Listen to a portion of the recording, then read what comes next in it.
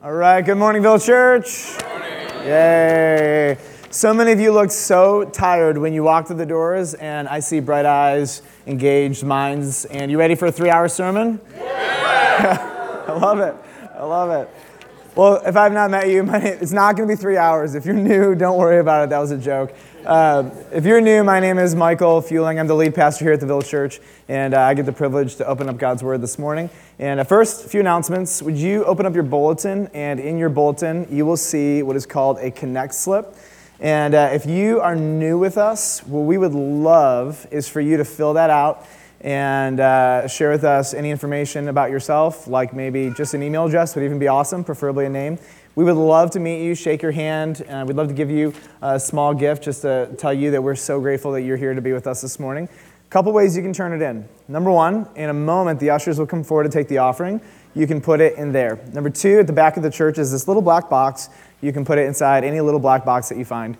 And then after the service, out the doors right to your left is called our Connect desk. And there'll be somebody there who would love to meet you, shake your hand, answer any questions that you have. And we'd love to give you a little present. But the present is contingent on you going to the Connect desk. Sound good?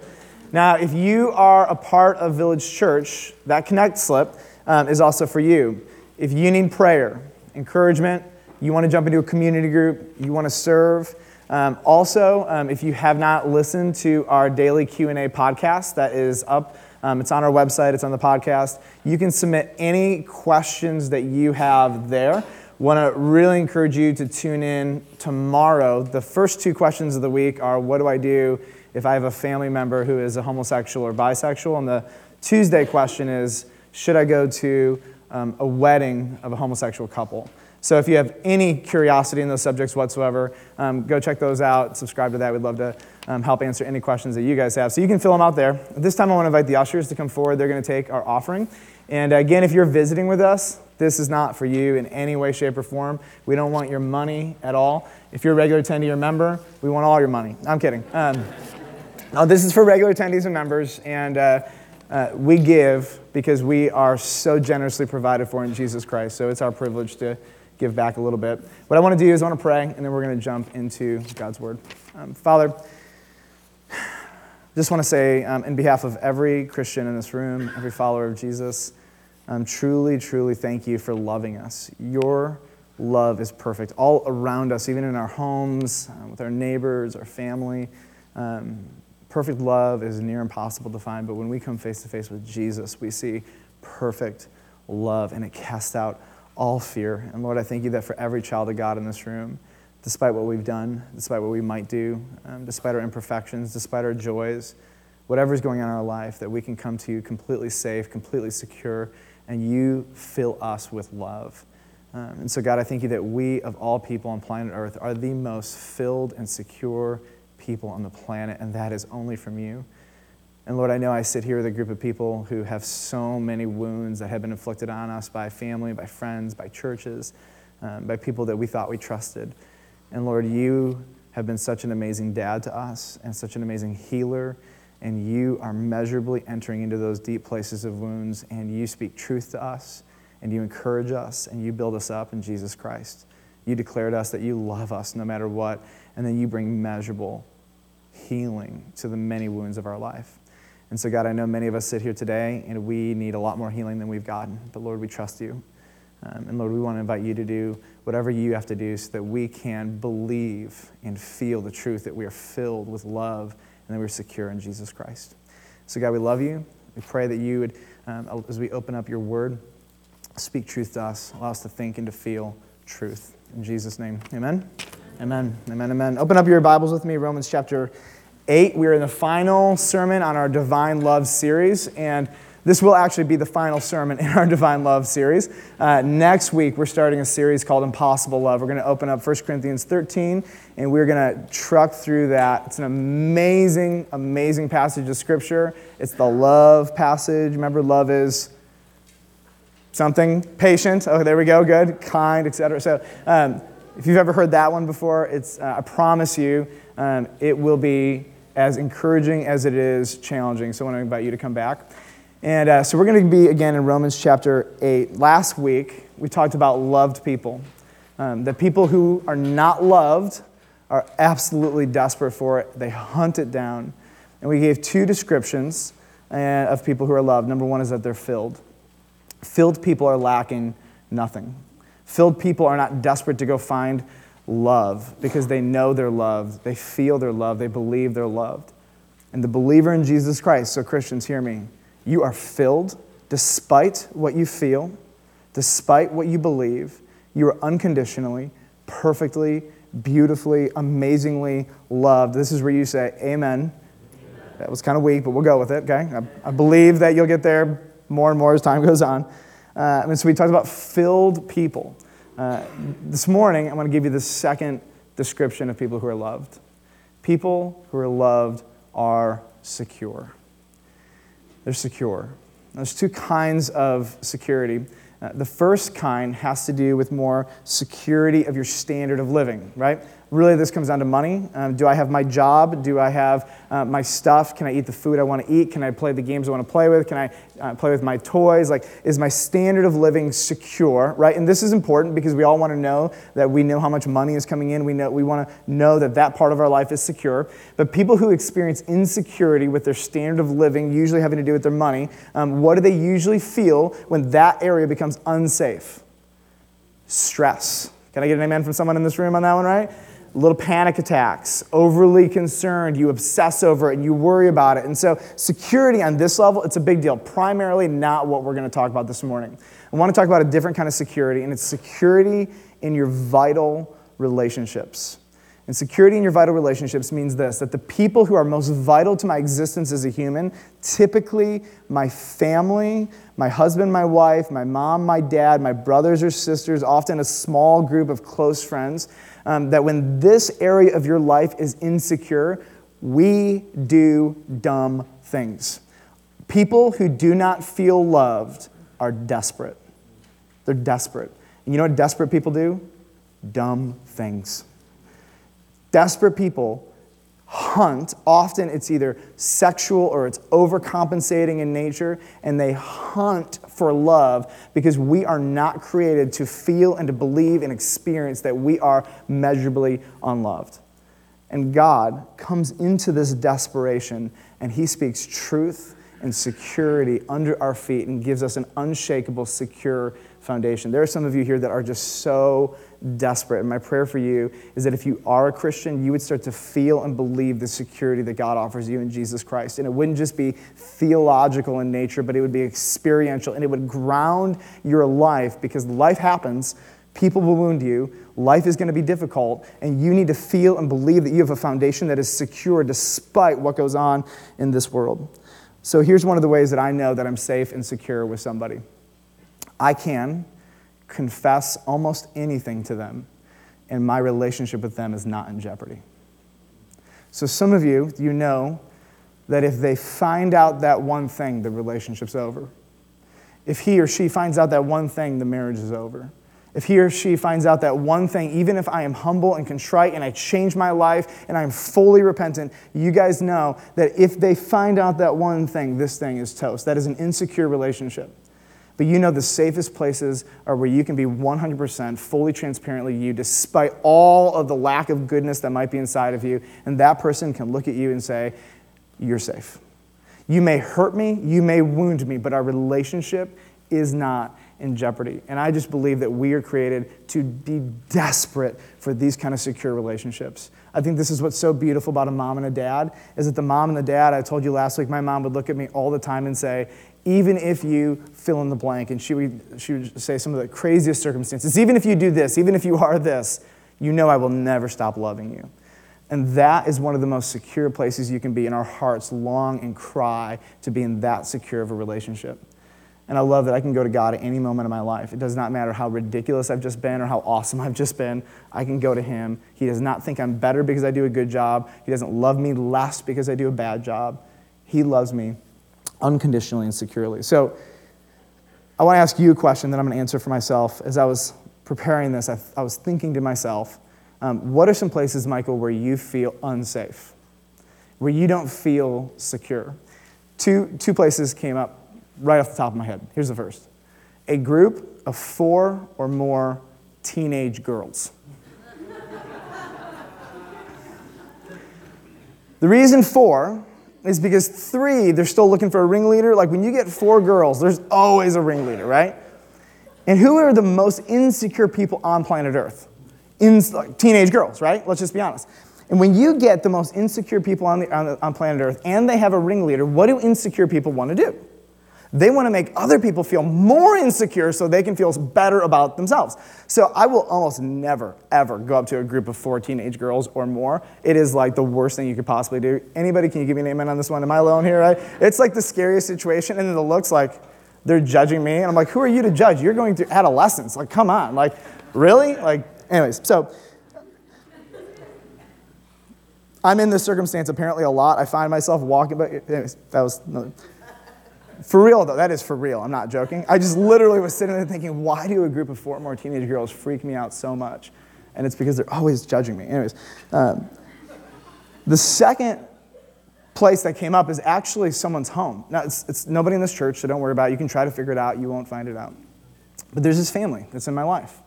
And it's not you. Don't worry. Somebody raise their hand. Is it me? It's not you. Trust me. It is not you. Come on. Their names are Brian and Sandy. I mean, you probably wouldn't know them. Joking. There's this family, and for whatever reason, my life crossed paths with them every once in a while. And every time I go into their home, my words are used against me. Every time. And I haven't had the choice sometimes to not go into this home. Like I'm forced, I'm compelled because of circumstances. And every time I go into this home, I get the heebie-jeebies. I get all insecure. And I watch and calculate every single word I say. And I don't feel safe in any way, shape, or form. And here's the thing that just gets under my skin. They act like they love me a ton, but I know they don't. You can say, how do you know that they don't? Because people tell me the things they say about me. They tell me the things they say about me regularly. And it drives me nuts. Now, I'm not going to go confront them, to be honest. Like they're kind of outside of this sphere, and it's just not honestly worth it at this point. But I can't change it. There's nothing I can say that will change what's going on in this circumstance. And every time I leave there, I feel unsafe, like I want to take a shower, I feel unloved, and I feel like I'm being slandered. Anybody ever experienced anything of the sorts with anyone in your life? It is one of the most insecure places. Some people, you walk into your home, and that is exactly what you feel like. You feel like with your kids or with your spouse, right? And I go into this place, and I'm like, wow, I just dread going there. And then I think to myself, this is nothing like what God does. It doesn't matter what I've done or how frustrating I've been. God is just the most safe place for me to be. And that's what I want for people when they come to church. And I think of 1 John 4:18, this is one of my favorite passages.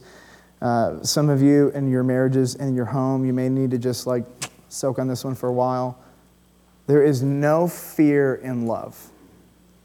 Perfect love casts out fear. Cast it out. For fear has to do with punishment. And whoever fears has not been perfected in love. The reason I know that there is not love in this home that I go into is because I'm afraid.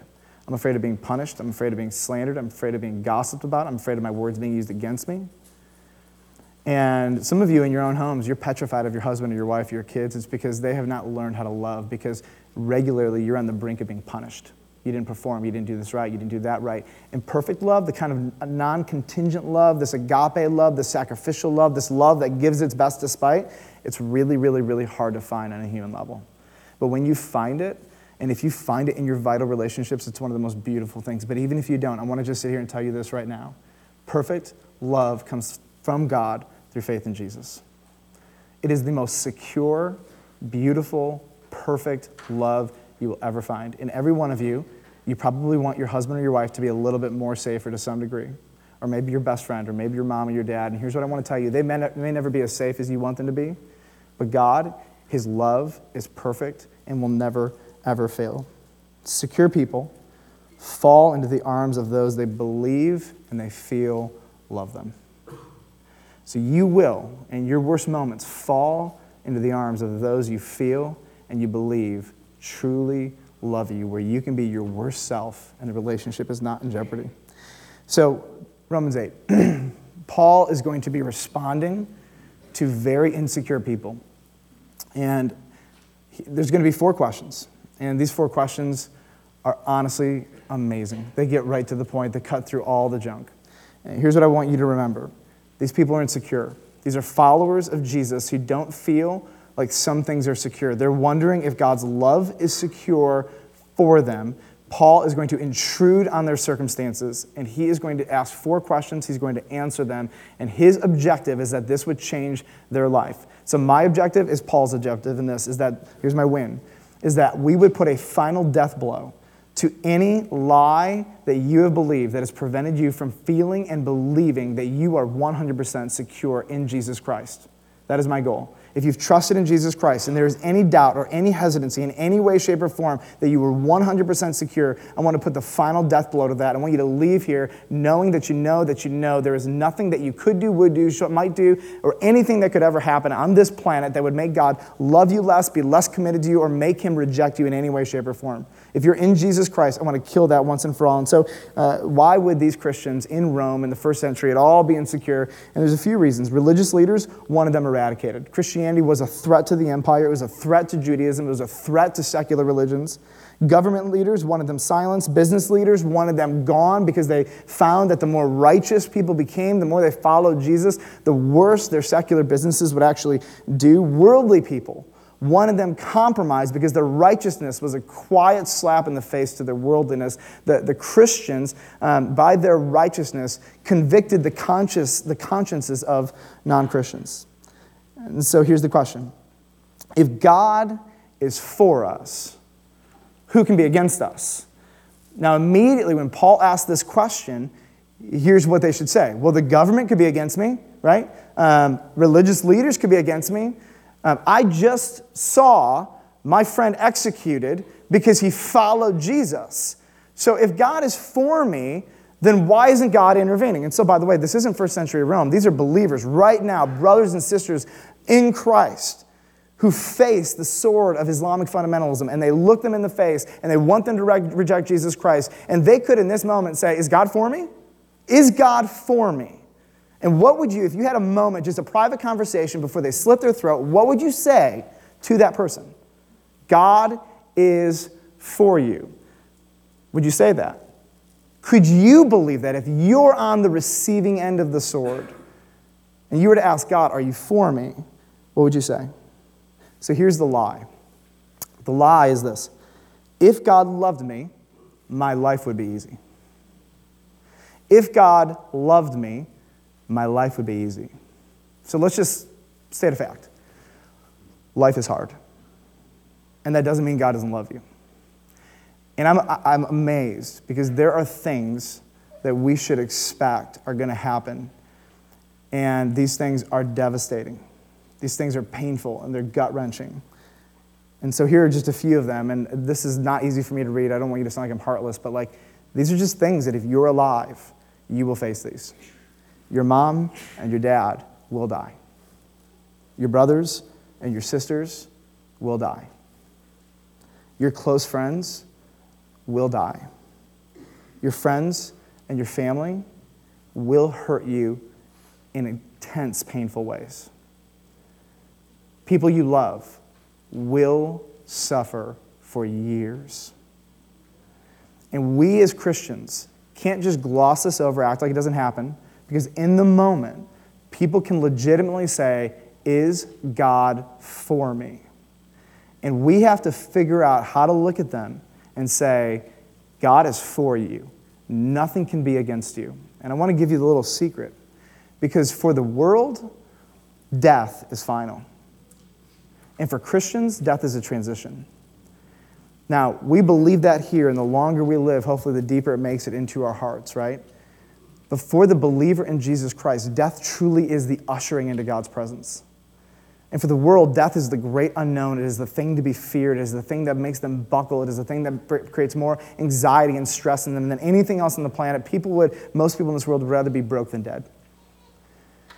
And so we get to this place, and I just want to look at you and say, for Paul, God's love for you does not mean that your life will be easy. Now, at this point, somebody give me an amen because you know this is true. And yet, in the moment when our emotions are just through the roof and the pain is palpable and it's right in front of us, somehow we have to get to a place where we believe it. And I think through personal suffering, God is building a worldwide community of people whose love for and trust in Jesus are not contingent on Jesus making their life easy. All over the world, God is allowing people to suffer who are filled with the Holy Spirit, and these people who suffer are worshiping Jesus in their suffering. And this is an incredibly loud proclamation to everybody in the entire world that whatever pain I'm going through, Jesus is better. And whatever plan he has, I believe that the outcome is way better than the present suffering I'm going through, and I would choose this present suffering to get the outcome that is coming. Because I believe that God does not allow, ordain, or permit anything at all unless that thing he allows, ordains, or permit at the end of the day will work out for good or even the better for those who follow Jesus Christ. And so I step back and I'm like, look, brother, I have this moment where he's about to be killed. And I look at him and I said, this is a transition. Trust me. What you're about to experience, everybody on earth is petrified of. You stand, you face it, you honor Jesus Christ, and here's what I swear to you on my life, you will open up your eyes to Jesus Christ. I swear to you that. That's what they need in that moment. They need to believe God is for me, and his for me-ness is not about right now. It is about what is coming right after these moments. Because if God's love for me is contingent on me being happy right now, then God doesn't love anybody in this room. And if your life's been easy, wait. Because hardship is happening. And so Christians, we step back and we say, if God is for us, who can be against us? And then here's his answer, okay? Because people are saying, God's against me. And here's what he says. He who did not spare his own son, but gave him up for us all, how will he also not with him graciously give us all things? Here's the answer. How can you say that God is against you? He has given you his most prized possession on the planet. He has given you the most meaningful thing in his life, sacrificed it for your benefit. So human, Christian, who's asking this question, you're thinking too small. You think your greatest problem is your physical comfort right now, but your greatest problem is your soul, because one day you'll stand before a righteous God in judgment, and you need to have Jesus on your side. That is your greatest problem. You want to talk about love, right? He gave you Jesus. That is love. Love gives its best. Love sacrifices. And I love this. How will he not with him graciously, joyfully, opulently give us all things? If for 85 years in this earth life is hard and you get to live 10 billion years in eternity in complete bliss and joy, is it worth it? Yes, this is why the Bible says that our present sufferings, right, are far outweighed by the glory that's to come. When you experience what is to come, you will look back on this and say, that was easy. But right now, this is all we see. And so as the Christian, as a pastor, I look at you and I say, I'm just going to acknowledge, I'm going to get on your level, I'm going to say life is hard, life stinks, life is painful. God has not rejected you. God is not against you. And if you believe that God being for you is contingent on your life being easy, you've totally, totally missed the point. You'll never make it. You'll never make it. So it doesn't matter what the government does to you. It doesn't matter what religious elites do to you. It does not matter what your friends or family do to you. God loves you. And if you've trusted in Jesus Christ, you have his Holy Spirit, you're secure. Question number 2. Paul's going to bring us now into a divine courtroom. The questions that people are asking are, what happens when I die? What about my sin? And here's the question. Who shall bring any charge against God's elect? Let me translate this for you. Is God listening to the accusations about me? People are lying. The government is lying. I'm being misrepresented. God, if you loved me, you would defend me now. So here's the lie that we believe. If God doesn't execute justice now, then God is not just. If God does not execute justice now, then God is not just. Can I share with you the implications of God executing justice right now? Everyone you love that does not know Jesus will go to hell. And there are no more chances. So let me just ask you a question.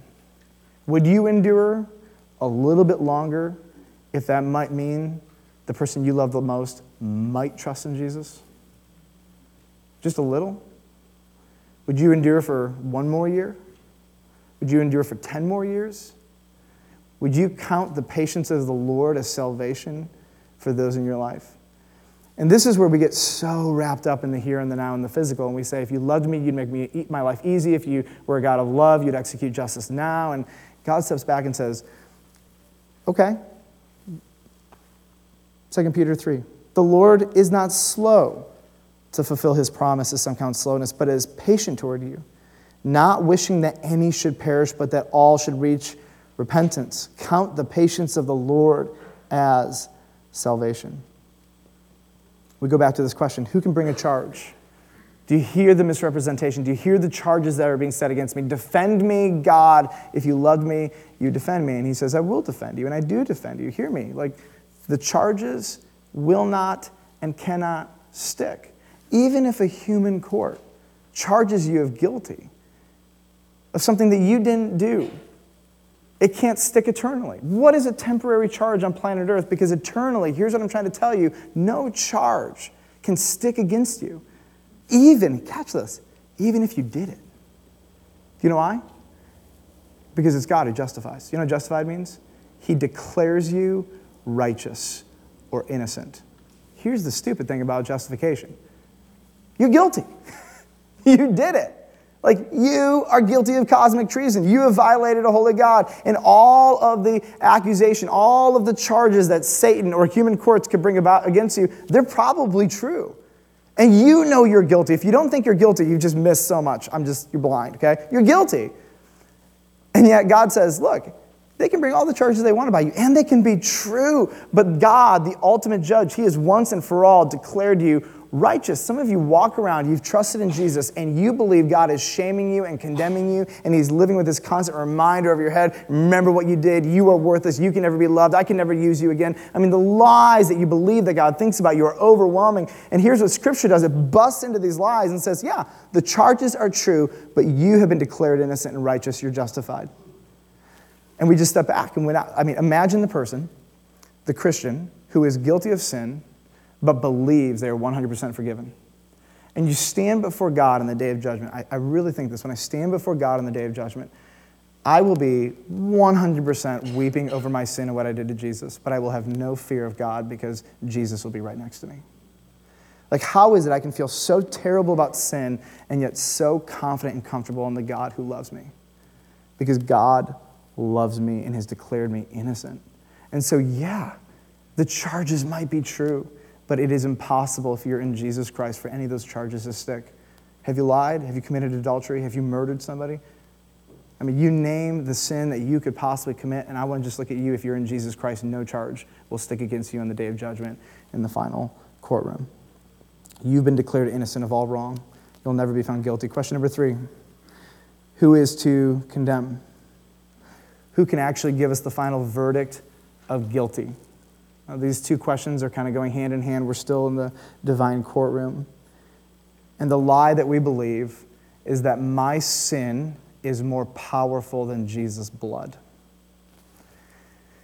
People who say, God could never forgive what I have done, what they're truly saying is, Jesus' blood isn't powerful enough to cleanse me from my unrighteousness.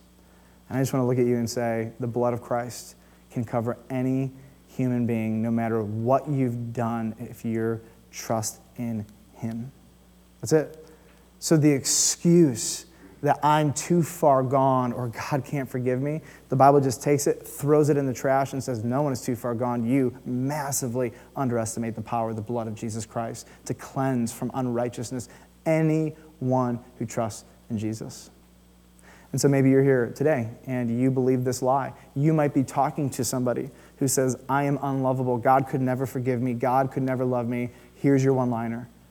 You underestimate the blood of Jesus Christ. You underestimate it. The blood of Jesus Christ is not weak.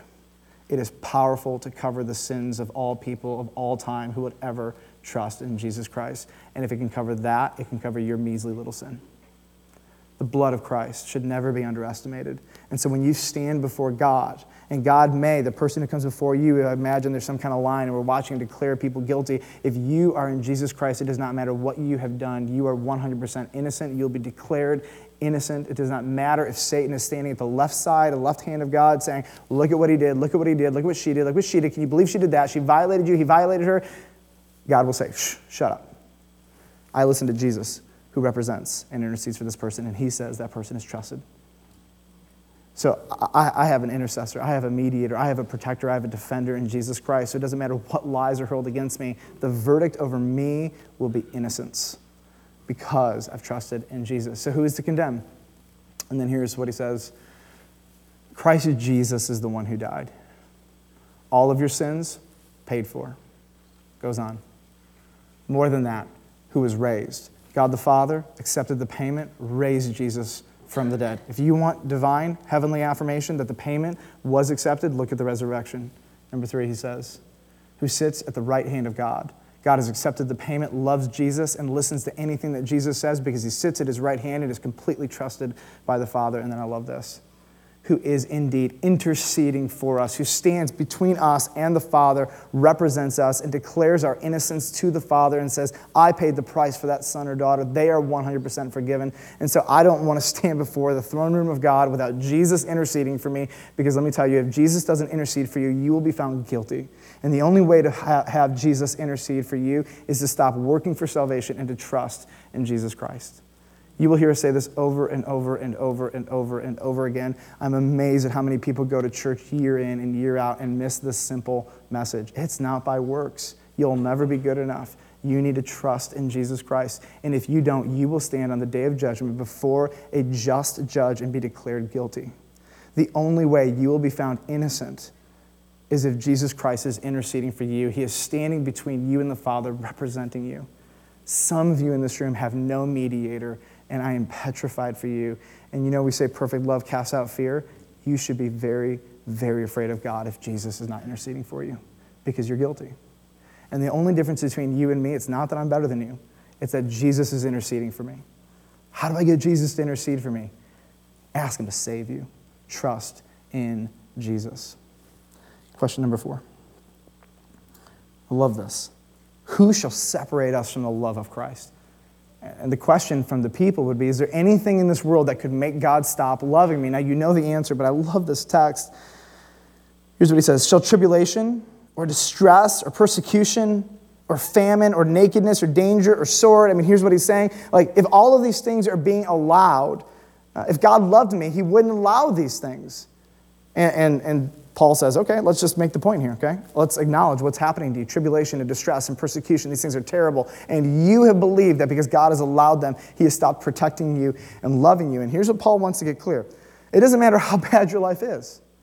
Nothing can separate you from the love of Christ. But then he goes on, and this is where it gets, I want you to hear the emotion in here, okay? So he quotes Psalm 44, verse 22. And the quote says this, this is from Psalms, "For your sake we're being killed all day long. We are regarded as sheep to be slaughtered." And this is what the psalmist says to God, "Awake! Wake up, God. Why are you sleeping, O Lord? Rouse yourself. Do not reject us forever." Because when you go through physical suffering and you go through this kind of pain, what does it feel like? It feels like God has forsaken you. And I think the Bible enters into this and says, I want to honor how you're feeling. I want to acknowledge the human experience of suffering. It feels like God has rejected you. That's what it feels like. And the Word of God imparts and injects truth into our brain. He goes on, "Why do you hide your face? Why do you forget our affliction and oppression?" Have you ever felt like that? Have you forgotten me? This is unrelenting. This has not stopped. Are you here? Like, if you loved me, you would fix this.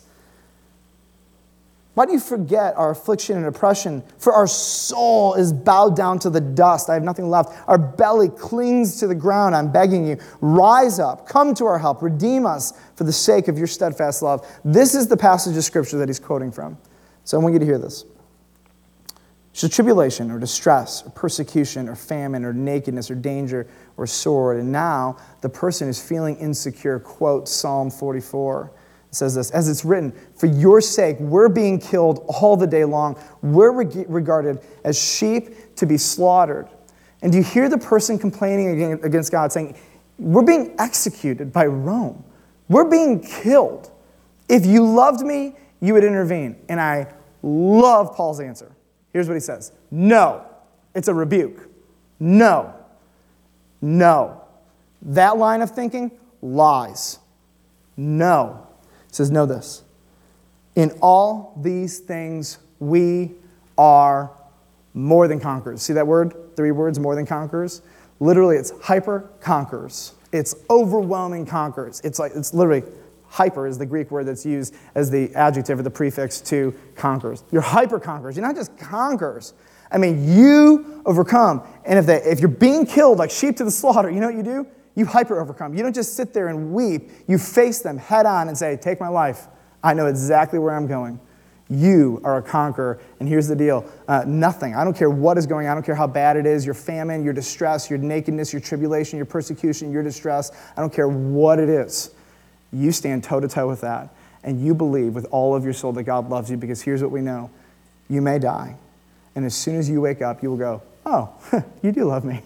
Like, it is infinitely better on this side. Wow, being faithful to you for this short period of time was infinitely worth the blessings and the glory that are going to be revealed. And you'll have this moment, like, I know it probably won't be this silly, but I'll be like, oh, you're right. And that's what I look forward to. I look forward to this moment where, in that moment where I face Jesus for the first time, I look back and say, being faithful to you, despite what people might have done, would have done, could have done, or did do, was completely 100% worth it. And he goes on, no. And all these things, we are hyper-conquerors through Jesus, through him who loved us. For I am sure that neither death nor life, angels nor rulers, things present, whatever you're doing, even the things to come, nor powers, physical, spiritual, nor height, nor depth. Let's just get spatial for a moment. You can go up to outer space. God's still there. You can go down to the core of the earth. He's still there. Nor height, nor depth, or anything else in all of creation will be able to separate us from what? The love of God in Jesus Christ our Lord. So I want to just pull back for a moment. Your life is going to be hard. The worst things you can imagine are going to happen to you. And you're going to ask in those moments, does God love me? Has God rejected me? Where is God? And there are going to be people in Scripture, especially in the Psalms, who have been right where you're at, if not even worse, and they're writing the same things. And here's what God wants to look at you and say, no, you are a hyper-conqueror through Jesus who is inside of you. There is no event or pain or distress or circumstance that you cannot overcome because of Jesus who's inside of you. And when you overcome, like Job in his suffering, you declare to the entire world that if the Lord gives or the Lord takes away, I'm going to worship him. And when you die, and you close your eyes, and you wake up and you see Jesus, here's what I think Paul wants to get through. It is completely worth it, because the glory that you will be seeing and experiencing will far outweigh any present sufferings that you're going through. So Christians, I want you to be the most prepared for the most difficult things, and here's what I want you to prepare to do. Worship. Lift high the name of Jesus. Do not throw or wag your finger against him when life is hard. No, conquer those emotions. Conquer the lies. Conquer the lies of the world, conquer the lies you believe, conquer the lies of Satan, overcome them, kill them, put them aside, and you believe to the very core of your being, you are loved purely and wonderfully, perfectly by God. And there is no fear in that love. How do we get that love? This is great to me. It's not by being a good person. I hope you hear that by now, right? Good people don't go to heaven. Bad people who trusted in Jesus go to heaven. Good people don't get an intercessor before the Father. Bad people, sinners who have trusted in Jesus, get Jesus as their intercessor. So here's what I want to do. This is going to be a precursor to whatever terrible things could happen in our lives. We're just going to worship. We're going to close with one song. And personally, I know some of you are in the thick of it. The majority of you are not. Some of you have been in the thick of it, and the worst is still to come. But God loves you, and he's secure despite that. Amen, Village Church? So let us worship and pray. Father, nothing can separate us from the love of Christ. I'm just blown away by that. I want to say throughout so many periods of my life, if you loved me, you would. If you loved me, why don't you? If you were loving, you would execute justice now. Why don't you defend me in this moment? God, there are so many accusations I've hurled against you. And yet in every one of those, you have given me the strength to conquer and to be faithful.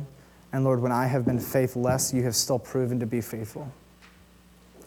And so God, I just pray for my brothers and sisters in this room, and our lives are so easy compared to what is happening around the world. So easy. And so, Lord, I pray that we in this circumstance could conquer and overcome. We would be hyper conquerors. And Lord, I think of Christians right now who are enslaved, who are imprisoned, and who are facing the sword.